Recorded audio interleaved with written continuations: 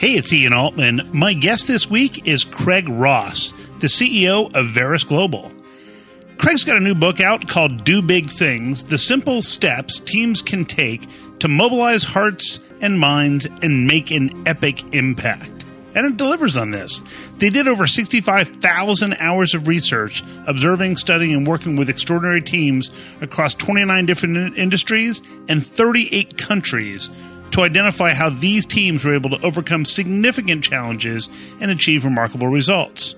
Craig and I are going to discuss the biggest mistakes people make when it comes to how they develop teams. We'll talk about specific steps you can take to get people fully engaged around a common vision, and we'll also talk about the steps you can take to ensure that everyone on your team is rowing together in the same direction to, you guessed it, do big things and achieve amazing results. You're going to learn a ton from Craig Ross. Craig, welcome to the show. Thank you so much, Ian.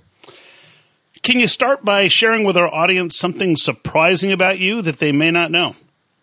So I'm 6'5". I was this tall in 8th grade. Oh, my goodness. Yeah. Oh, my goodness.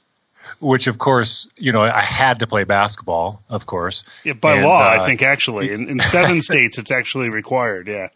Required. Even though I grew up in Minnesota where, everybody's hockey nuts, I had to play basketball. But growing up on the farm, learned a lot of lessons, a lot about, what really matters in life, and ultimately really grateful that I got to learn those lessons early and very grateful for the experience of growing up, in an agricultural community because those roots have served me well. That's great. And so how far did you go in basketball? I played, I like to say this. I was on the team in college, and of course everybody defaults into thinking that I played, but there's a technicality there. I didn't play much, but I did. I was on the team at a Division II school. That's right. Occasionally, if we were really being blown out and it was an unsafe environment, the coach said, "Listen, Craig, get in there. Don't hurt yourself." Right. Yes, thank you. I'm over that stuff now, I think. Well, as much as many people may tap your expertise in basketball and shopping in tall stores, our focus is obviously more on how we develop leaders and employees. And I know you've done a ton of research on the subject. What are the biggest blind spots or mistakes that organizations make when they're trying to develop their leaders or employees? It's happening right now. It's happening at a rapid rate, and it's only getting worse unless we develop our awareness and address it. And it's this, that because so many organizations are functioning in matrix, it's a matrix structure. They're working cross-functionally. As we know, Ian, the statistics in terms of the independent contractors that organizations are working with, they're literally on 8 to 10 teams and having 8 to 10 meetings per day. And what's happening is they're going to those meetings and they're functioning from different realities. And one person once said, what happens if you get someone from finance, someone from manufacturing, someone from, marketing, you get them into a meeting, what happens? I said, what happens? They said, you have to go to another meeting because nothing's going to get done. And this is fundamental to a team's ability to do something big, to achieve its targets. And that is, hey, from the beginning, let's get energized about a shared reality. Okay, so when you say people are living in different realities versus shared reality, what do you mean?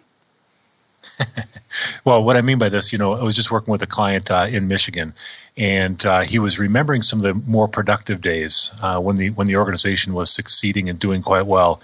He said, Craig, back then, we're a large organization. I'd get onto the elevator, and I wouldn't even know the people on the elevator. They came from all different parts of the organization. But immediately, we had one shared focus.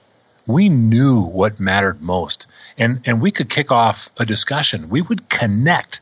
And by the time we got off the floors, you felt like you'd connected with human beings and had new friends. He said, now we get in the elevator, and it's quiet. Because we don't have a shared focus. We don't align on what matters most. Our priorities are conflicting. We don't have the same business imperatives. And of course, as a result, we're separated as human beings. I love that you give that example because I'll often talk to businesses and I'll ask the following question. I said, so 6 months from now, what would make this a resounding success? And it's amazing how often 5 people will look at each other and they've never thought of that before. And I always think to myself, if you guys have no idea what success would look like, between you, then what's the chance you're actually going to get there? Yeah, it's phenomenal, isn't it? It's very similar to the question we asked. We call it committing to the human imperative up front, because building on what you just shared, Ian, when you ask someone, hey, think of a great team you're on, and they'll say, okay, yeah, I'm thinking about that team. And then we say, what was it like? And they'll say, well, we had, everybody had each other's backs, and we were all in. Rarely, by the way, do they ever list the corporate values that the organization has listed, but they'll articulate it in really powerful, inspiring words. And then to your point, Ian, we simply say, so what would be necessary to build and develop that in our teamwork now? And of course, that begins that shared reality that's so important. I work with a lot of sales organizations, and someone will say to me, well, so what we're trying to do is double our sales. I'll say, okay, so what specifically is it going to take for you to do that? Like, are you going to take exactly what you did last year and just do twice as many of each of those? What specifically? No, we're just going to double. Okay, but how are you going to do that? Because it's not just going to happen because you wish that it will. You actually have to have a plan and execute. So what are some of the things that organizations try to do when they don't have that common vision, when they don't have shared goals, when they have different realities? What are some of the pitfalls that they pursue trying to fix that? My first answer to your question, it might you're going to get some responses from your listeners, because it's all good. On the surface, it's the antithesis of how we think about developing teams in order for them to deliver. And it's this: those organizations will focus first on developing the leader. And this is so traditionally done, but what ends up happening, Ian, is that they will develop the leader outside the context of the team, outside the context of the system that is actually doing the work. And as a result, we're fond of saying this, leadership matters. We're not doubting that. Leadership matters, but only teams deliver. And so what's essential is that we're developing leaders in the context of their team, so that the leader and the system is actually improving, so that we can actually get that double sales, as you were sharing in your story, so that can actually occur. So it's this notion of, man, everyone's not rowing in the same direction. I know we're going to invest in coaching and development of this leader, of this manager, and that's going to fix everything. That's it. We call it the dirty fish tank model. And very briefly, what that dirty fish tank model is this. You imagine that you walk into an office, there's a dirty fish tank, scummy, yellow water, and you can barely see the fish. You imagine if someone comes in and they take a fish out of that water, scrub it, and then put it back in an attempt to clean the tank. It's insane. And again, I want to make sure there's some great leadership development work being done out there, and it's essential that our leaders are strong.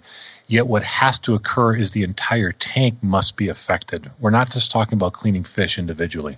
And so what are some of the things that organizations could and should be doing instead? Because we know that people are misaligned, so they have that challenge. And we've got different realities. They don't have that common view. They don't all know what matters most and what they should be focused on. And they're not committing to that human imperative, as you say. And then it's like, oh, we're gonna clean up this one case and that'll solve everything. So what should they be doing instead? First of all, I strongly recommend actually beginning with, and this is an important part of the reality, is what do we mean by team? It sounds so simple, doesn't it? But it's a question that is around this idea: are we a team? And if so, what's the significance of that? Notice I'm not going to some of the easy ones, which are, what are your roles? Because one of the things we found in a typical high-performing team approach, if we just talk about roles and resource allocation, it ends up being very personal. It begins, this is me and what I do. And what we want to accomplish is shift that reality towards the collective. And so who are we together? What are our responsibilities? Ian, I'm going to use the one that you use, and that is, what does success look like?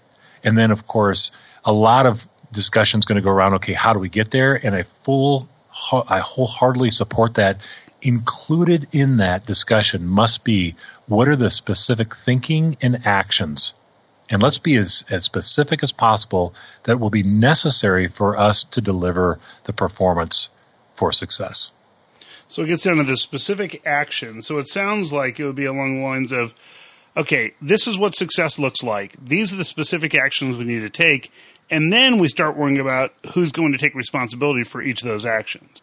As opposed to most organizations say, oh, well, I want to play this role. No, I want to play this other role. No, I want to play that role. And it's like, it's not towards a goal. It's just everybody's in it for themselves. You got it. I mean, I was just with a client, and they were struggling. It was a cross-functional situation. There was a break in the meeting. The leader came out and said, see what I'm challenged with. And I said, I understand. When you go back in there, ask everyone to share, what role do you play? Answer the question, what role do you play? She did, and then one person speaks up and says, I'm the HR guy. Another person says, I'm responsible for finance. And she said, time out. The most important role we play here is teammate, that of being a teammate.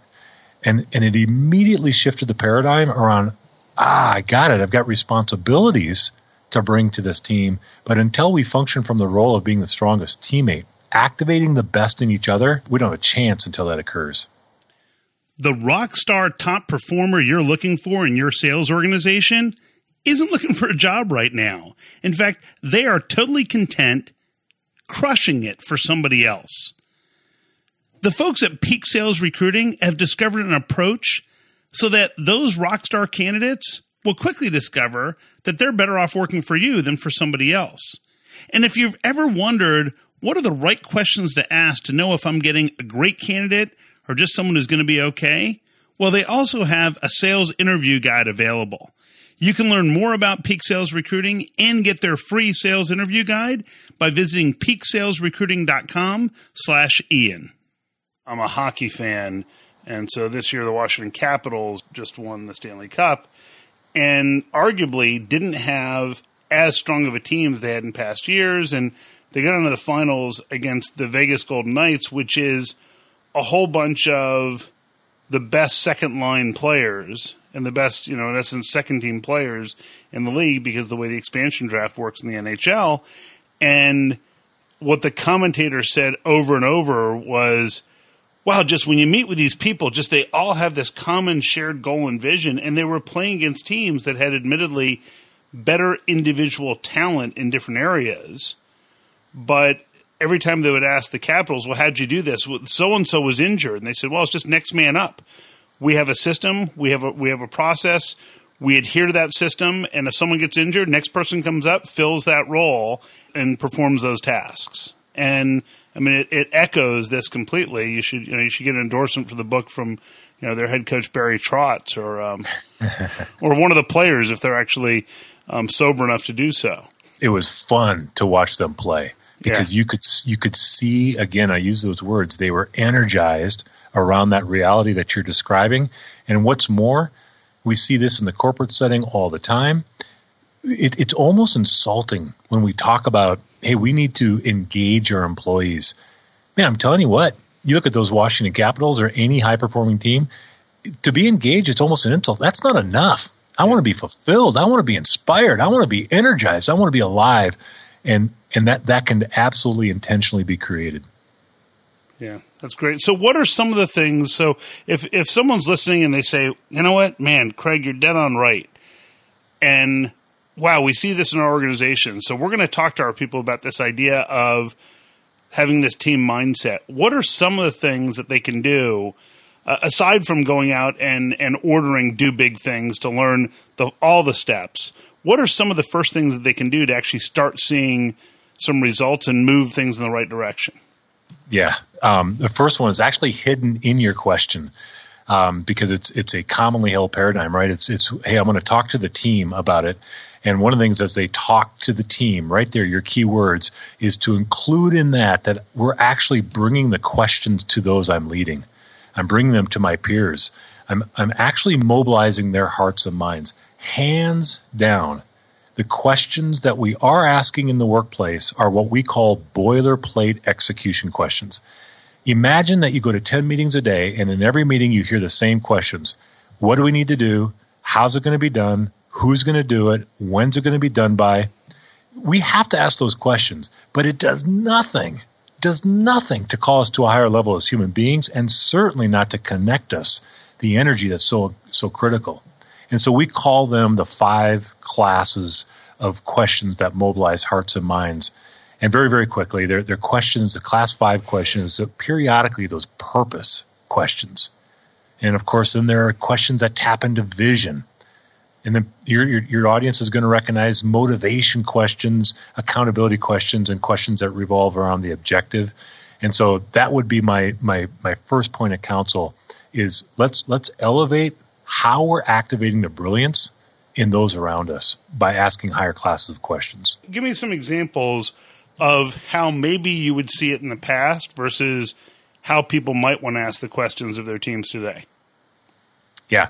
Well, I got to be careful here because where we've got the material for our book and all our research is, yes, the gurus out there, Daniel Goleman, Kahneman, and all the others, but most of the content comes from watching great leaders. However, overwhelmingly, what we know for a fact, Ian, is that most leaders are not asking many questions. If they're asking questions, it is such as it's what do you think, or who's going to do this, and so. To your point, example questions is, calling a timeout when you realize your team is just about ready to start another meeting and everybody is exhausted. And just saying, you know what? I want to throw the script away here and I'm going to just ask everybody really quick, why the heck are we doing this anyway? And you know what? We've been together for a long time. I'd like to ask two or three of you, how is the purpose of this team directly connected to you as a person, your purpose? Now, your listeners will say, wait a minute, those questions, that's not normal. And I would respond, you're right, they're not normal, and that's why delivering on big things is not normal. If people aren't passionate about it, if they don't feel they're making a difference, then obviously we're missing something. I mean, it gets back to Simon Sinek, Start With Why. The way that I often speak with people on the sales side is I say to them, look, what you have to always ask your client is, so what happens if you don't solve this? And similarly, with any project inside a business, they've got to ask themselves, so what happens if we don't achieve this? What happens if we don't get this done? Mm-hmm. And it's, if you're at a hospital and someone says, if we don't do this, it puts patient lives at risk. Really, how many each week? And then people start realizing, wow, this is a really important task that I'm involved in because I'm affecting people's lives instead of, I'm supposed to be building this system for the physicians and clinicians to use. Instead of, what I do actually matters. Is that kind of where you're going?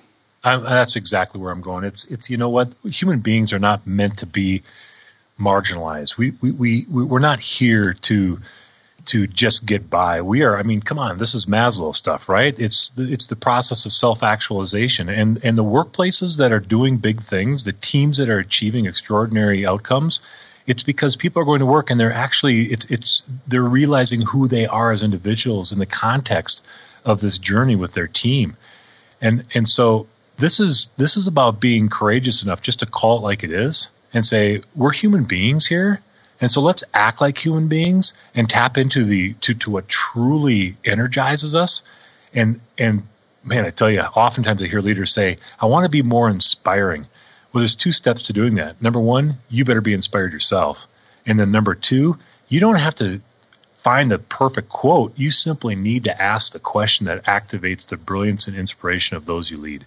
Yeah. That's, that right there is great insight. So I know you've done research with many different organizations. Can you share one or two stories or examples of businesses that, you can change the names to protect the innocent, but, just an example of a business that was struggling with this and just how implementing some of these concepts made a big difference? You got it. This is a company out of Texas, global company, but headquartered in Texas. A leader that we started working with there, I actually met him in a hallway and just started small talking, and it went from there. And this is a leader that understands something, that changing behaviors is not an intellectual exercise. It's the business of the heart. And so what he means by that is that it's really about being at our best emotionally as human beings, because that's how we're making decisions. And so we set them up with what we call the energy map. The energy map is a very, very simple concept. It's a model that allows people to operate from a shared reality. Has a backside, a middle, and a front side. He said what was occurring within their organization is that they were so stuck at looking at data and facts and then focusing on the problem. And as you and I know, Ian, every moment spent focusing on a problem is a moment that cannot be spent focusing on solutions. And so we literally built their awareness around the choices and their focus. And they went from a 47% milestone success rate in their technology development to 107%. And because I'm not a researcher or an engineer, I still don't know how you can go over 100%, but they did. They were delivering new product to their clients, to their customers. It took them 3 times as long as their competition. They're now on pace with their competition, and this year they're going to exceed and beat their competition. And the list of successes go on, simply because they grew their collective awareness around where they're focused and how to make sure that collective focus is more productive. Well, it's interesting because the way that you talk about this reminds me of, I had Robbie Richmond on, who is author of The Culture Blueprint. And Robbie was the chief culture strategist at Zappos for years. And people often ask him, so if I'm trying to build culture, how do I build culture? And Robbie always says the first question you ask is, you get together with your team and say, so what does culture mean?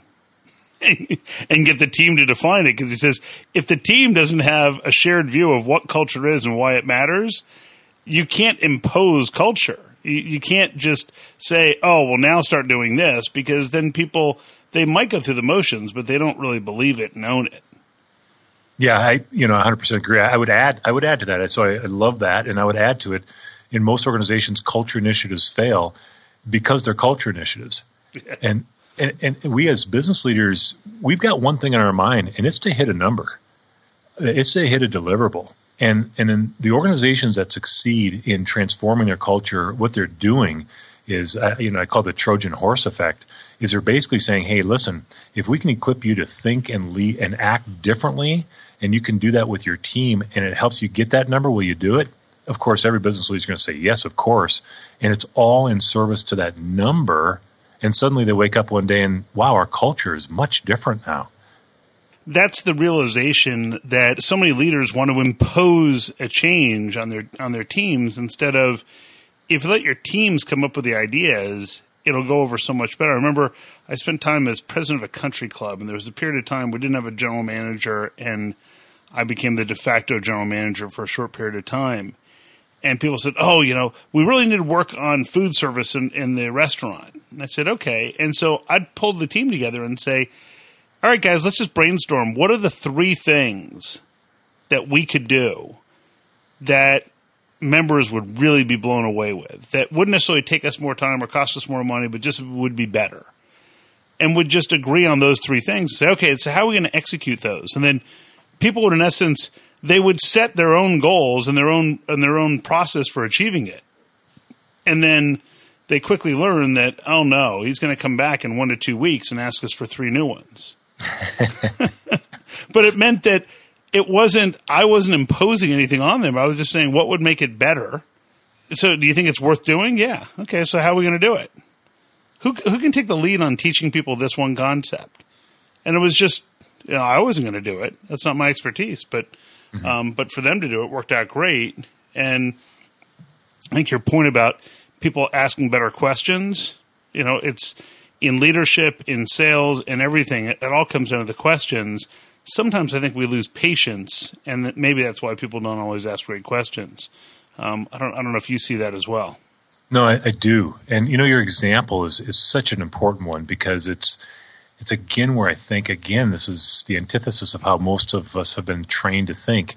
And that is that this idea of leadership. And even though the books will say, hey, the best leaders will leverage the brilliance of their team, because we hold leadership up on this pedestal, people still default into thinking the leader needs to walk in that room and have the answers.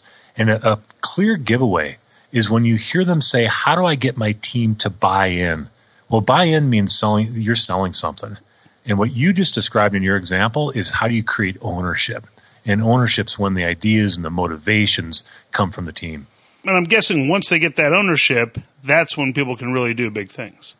It's primary to it. It's critical, because in order for a team to do big thing, you need 100% from everybody. They need to be all in early, not at the end, not when there's a crisis, not when it's the end of the quarter and they have to hit targets. It's from the beginning and through the whole thing. I'm certain that in reading through the book that people will get the specific steps, the 7 steps to achieve X, here are specific tools to help you focus on what matters and drive productivity and create just better work environments. And there's so much that you guys have in the book that can help people actually get more done and actually maybe perhaps even smile while they're doing it, huh? Yeah, absolutely. So a ton of examples. Specifics are really important to us. And then, of course, on our website, there's a ton of free videos that support all the content as well. But that's really critical. It's got to be actionable. It's got to be practical and sticky. You got to be able to sustain it. That's great, Craig. Hey, Craig, what's the best way for people to learn more about what you're doing and to connect with you online? Yeah, verusglobal.com. So VERUS global.com.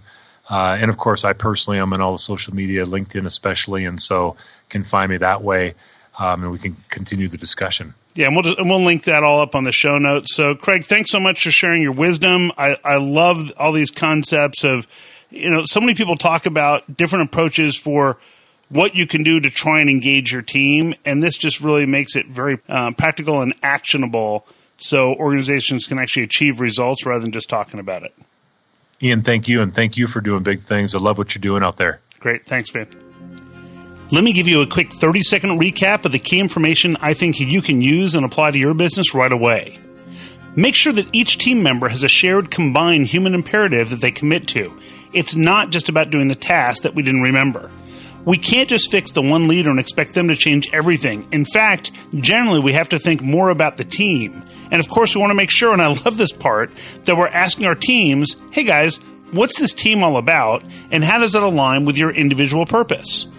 We want team members to have the mindset of owners rather than just participants. Remember, this show gets its direction from you, the listener. If there's a topic that you'd like me to cover, or a guest I should have on the show, just drop me a note to ian@ianaltman.com. Have an amazing week, add value, and grow revenue in a way everybody can embrace, especially your customer.